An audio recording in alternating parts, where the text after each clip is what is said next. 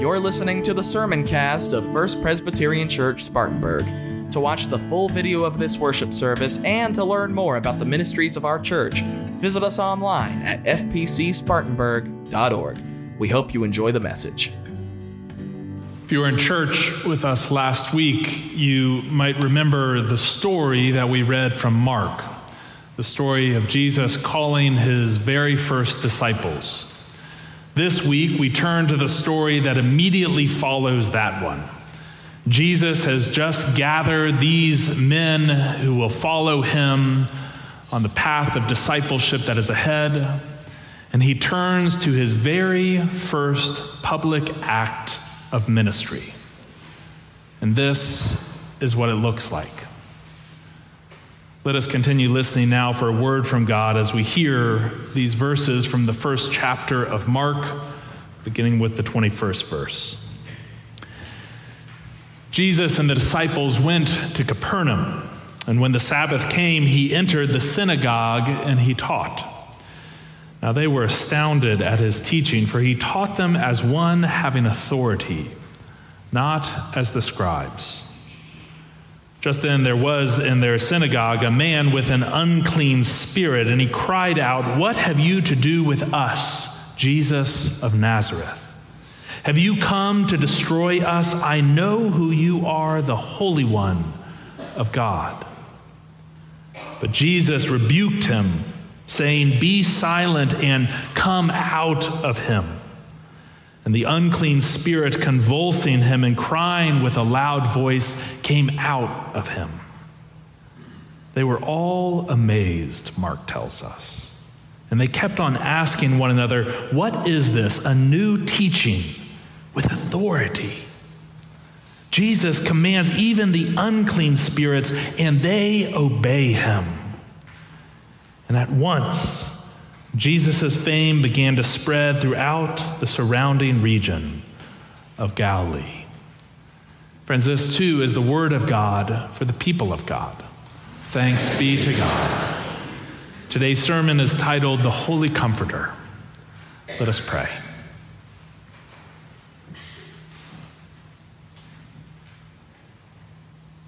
Good and gracious God, Holy Comforter, draw near to us in this space and in this time. Indeed, O God, send your Spirit that it might both comfort and stir something within us. Send your Spirit, O God, that through its work, the words of my mouth and the meditations of all of our hearts gathered together here in your sight would be pleasing and glorifying to you. For you and you alone are our rock and our Redeemer. Amen. Well, there it is. Jesus' first act of public ministry, an exorcism, the casting out of evil spirits, we're told.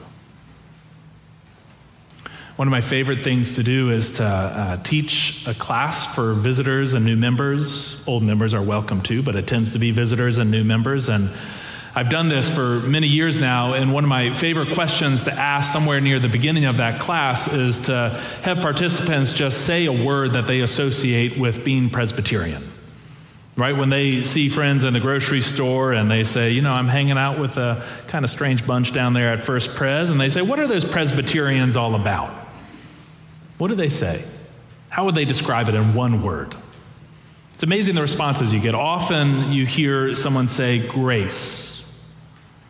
When I think about Presbyterians, I think about grace. We've talked and worshiped before about our theological alphabet. As Presbyterians, we have all the same terms and words that Christians across all traditions have, words like sin and salvation and redemption. But as Presbyterians, we tend to start our theological alphabet with grace. It's where things start and where things end for us. Other times people say, well, I think about the word mission. It's a great response, right? Because we start and end everything with grace, we believe that we are a people sent out into our community and into our world to share that grace with others through acts of service and mission. Sometimes someone will say connectional. That's what they think of when they think of the word Presbyterian. We love to do things as a group. You all are actually going to enact that in just a few minutes at our congregational meeting, right? We make decisions as a group. We share power. We share leadership. We believe that God is most present in community. So I've been asking this question for years now, right? I get all sorts of answers like those ones. You know what no one has ever said before? What do you think of when you think of Presbyterians? No one has ever said, I think of exorcisms.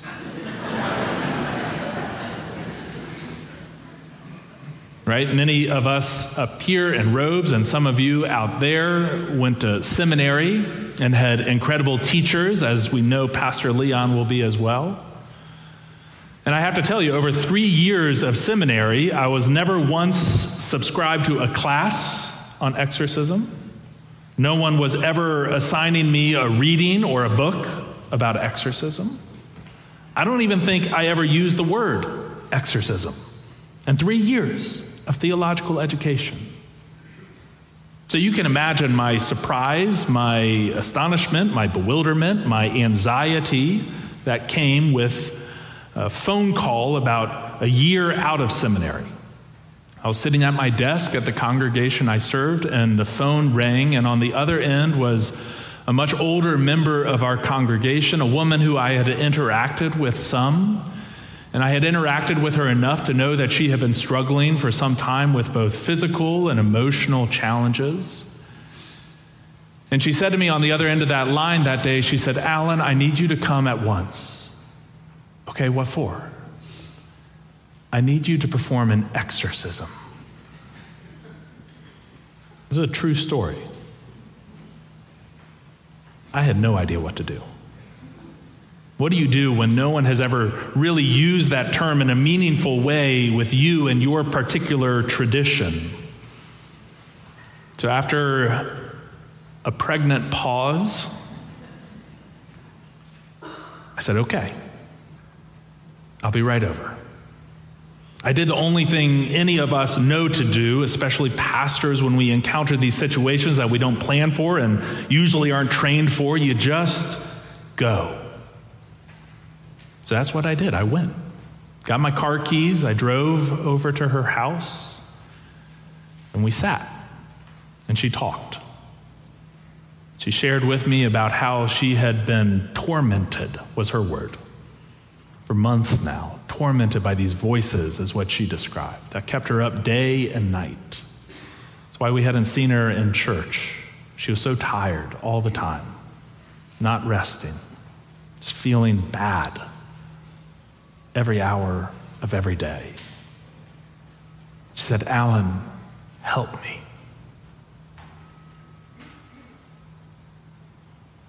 At the end of our time, we held hands, right? After listening for an hour, after looking her in the eye for that time and just taking it all in, we held hands and we prayed. For a long time, we just prayed. It's interesting that Mark, of all the Gospels, Mark is the only one that begins with the story of Jesus performing an exorcism. Each of the Gospels tell the story of Jesus' life and ministry a little differently. Matthew, Luke, and John all start in slightly different places. John is my personal favorite. Jesus calls the disciples, and the next thing they do is go to a wedding where the wine runs out, and Jesus' first act of public ministry is to keep the party going. I'm looking at the choir. These folks know how to have a good time. Right? He takes those 6 giant vats of water and turns it into the best tasting wine you've ever had. But Mark starts like this.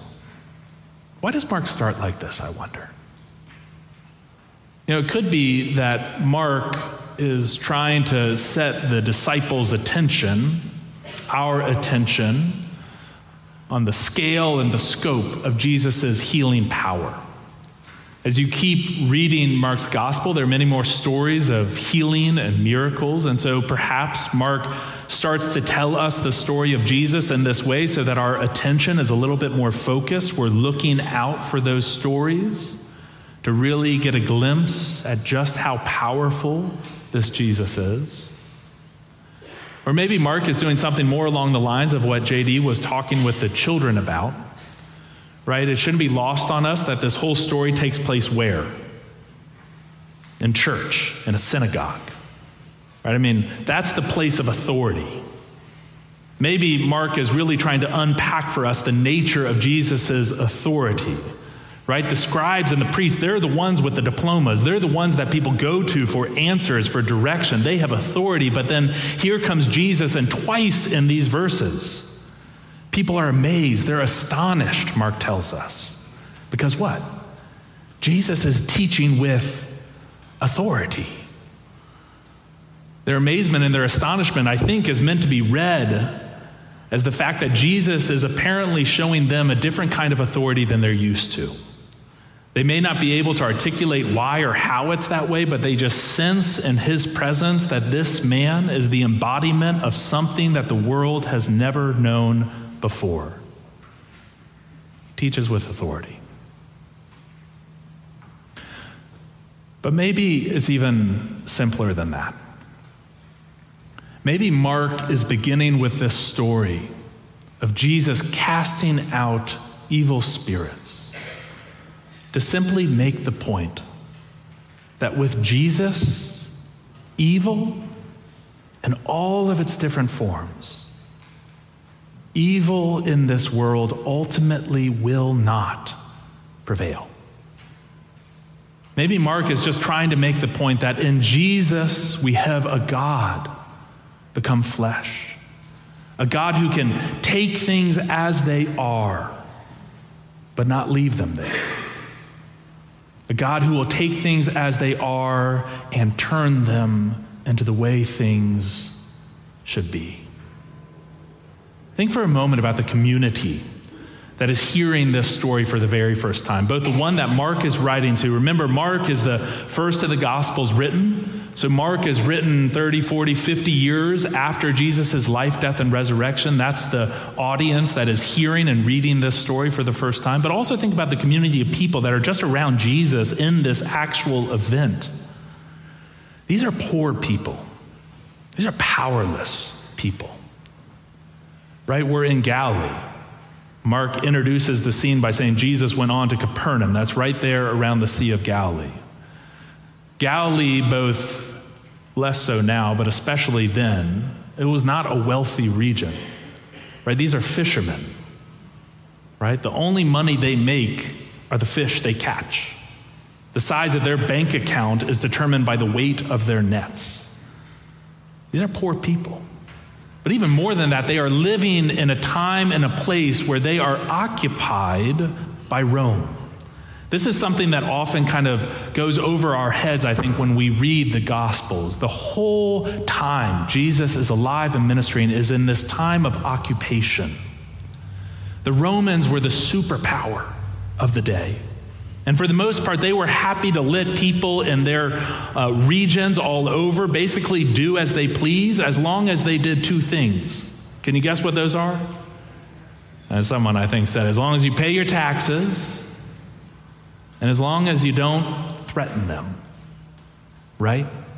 As long as you don't steal from them, as long as you don't instigate violence, as long as you don't go around and say crazy things, I don't know, like claim to be God, you're good. And along comes Jesus, casting out spirits, teaching with an authority that people had never quite seen before. Imagine how this story must have landed in their ears and upon their hearts. Surely they would hear this story and they would think to themselves, let me get this right. If Jesus can cast out evil spirits, then that must mean Jesus can also cast out danger. The danger we face in just our daily lives. bumping up against these soldiers, these people with real power, the power to take our liberty away. If Jesus can cast out a spirit like this, then maybe Jesus can also overcome that. Maybe Jesus can also overcome the despair that just kind of sits there every day. If Jesus can cast out an evil spirit, then maybe Jesus can also overcome the pitfalls and the injustices that we have to endure in our daily existence. If Jesus can cast out an evil spirit, then maybe Jesus can also overcome all those other illnesses, all those other disabilities that we live with. Right? If Jesus can drive out an evil spirit, I imagine them thinking, then maybe that means that Jesus can also drive out the things that torment them day and night. Maybe those things don't have the final say either. Right? If Jesus can drive out these evil spirits, then maybe the way things are for us, they must be thinking, are not necessarily the way things have to be.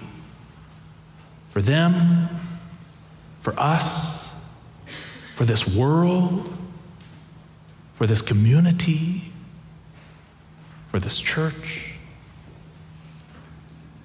See, I hear that community listening to this story, or if they were there, witnessing this event unfolding, and thinking to themselves, this is much more than an exorcism, isn't it? This is life-saving, literally life-saving good news.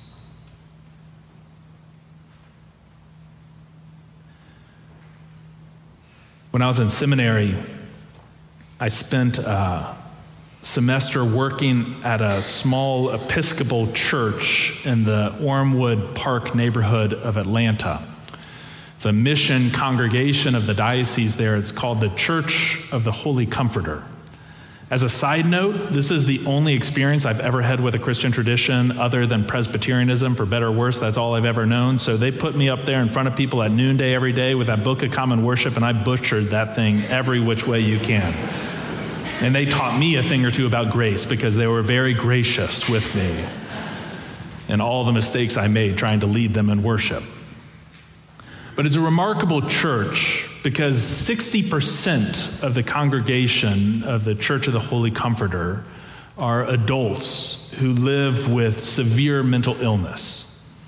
So schizophrenia, multiple personality disorder, bipolar, you name it, right? That was this congregation. It was an incredible experience, and as I read this story, it occurred to me that it's important for us not to dismiss, overlook, or discount the fact that the man described in these verses probably had a face a lot like the ones that I looked out on in the pews at the Church of the Holy Comforter. Right? We have the benefit of time and science and medical knowledge to apply some terminology to this circumstance that the ancient writers of this story didn't necessarily have. It's important that we not overlook that because I suspect every person in this room knows what it is to struggle and to suffer with an illness like that, either directly or each and every one of us loves someone who loves someone who wrestles with that reality every day. I don't want to discount or dismiss that because that's a piece of this story. But I also don't want us to miss the fact that there are powers and voices in this world outside of those situations that are in need of rebuking. Amen? Right? There are powers and voices that each of us come face to face with every single day. Powers and voices that seek to demean and to disparage. Powers and voices that seek to subjugate and control both us and others. You don't need me to write out a list. We know them. We know the big ones and we know the small ones that might control the corners of our own hearts. I think this story, this event, it speaks to those powers and those voices as well. And so I think it's also pointing to another reason that Mark might have picked this story to begin the story of Jesus and his gospel. Because I think he wants all of the disciples, the ones Jesus had just called and the ones sitting here today, I think Mark wanted us to know that when we come face to face with powers and voices like those, we are not helpless. Right? When the phone rings on your desk, or when the knock comes at the door, or when the plea for help reaches our ears, there is something we can do. We can go. We can get our car keys and get in the car and go. We can sit in that situation with that person or with those people and look them in the eyes and listen, and we can pray. We can go because what this story teaches us is that we do not go alone. Right? The Holy Comforter goes with us. I wonder if Mark isn't trying to teach those disciples that they're going to face a lot of hard situations. They're going to bump up to a lot of evil. But guess what? The one who they follow goes in front of them to show them the way. There's an assurance for us in that as well, that we can go, that we can be a voice that seeks to speak compassion and grace and community to those other voices that try and tell us the opposite. We can go because the Holy Comforter goes with us.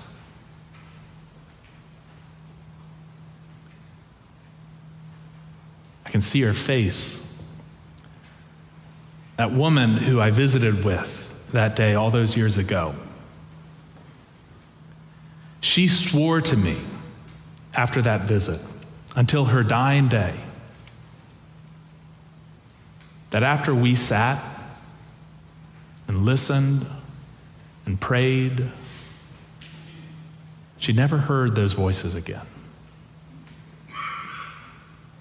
Listen, I told the early services that I have an ego, but I don't have an ego that big.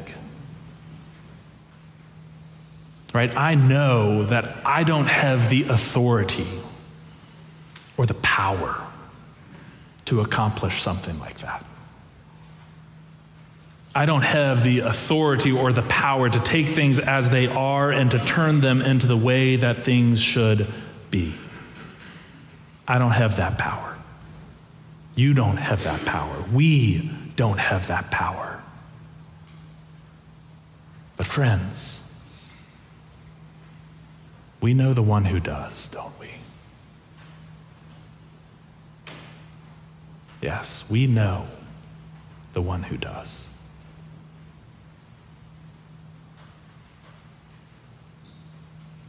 Amen.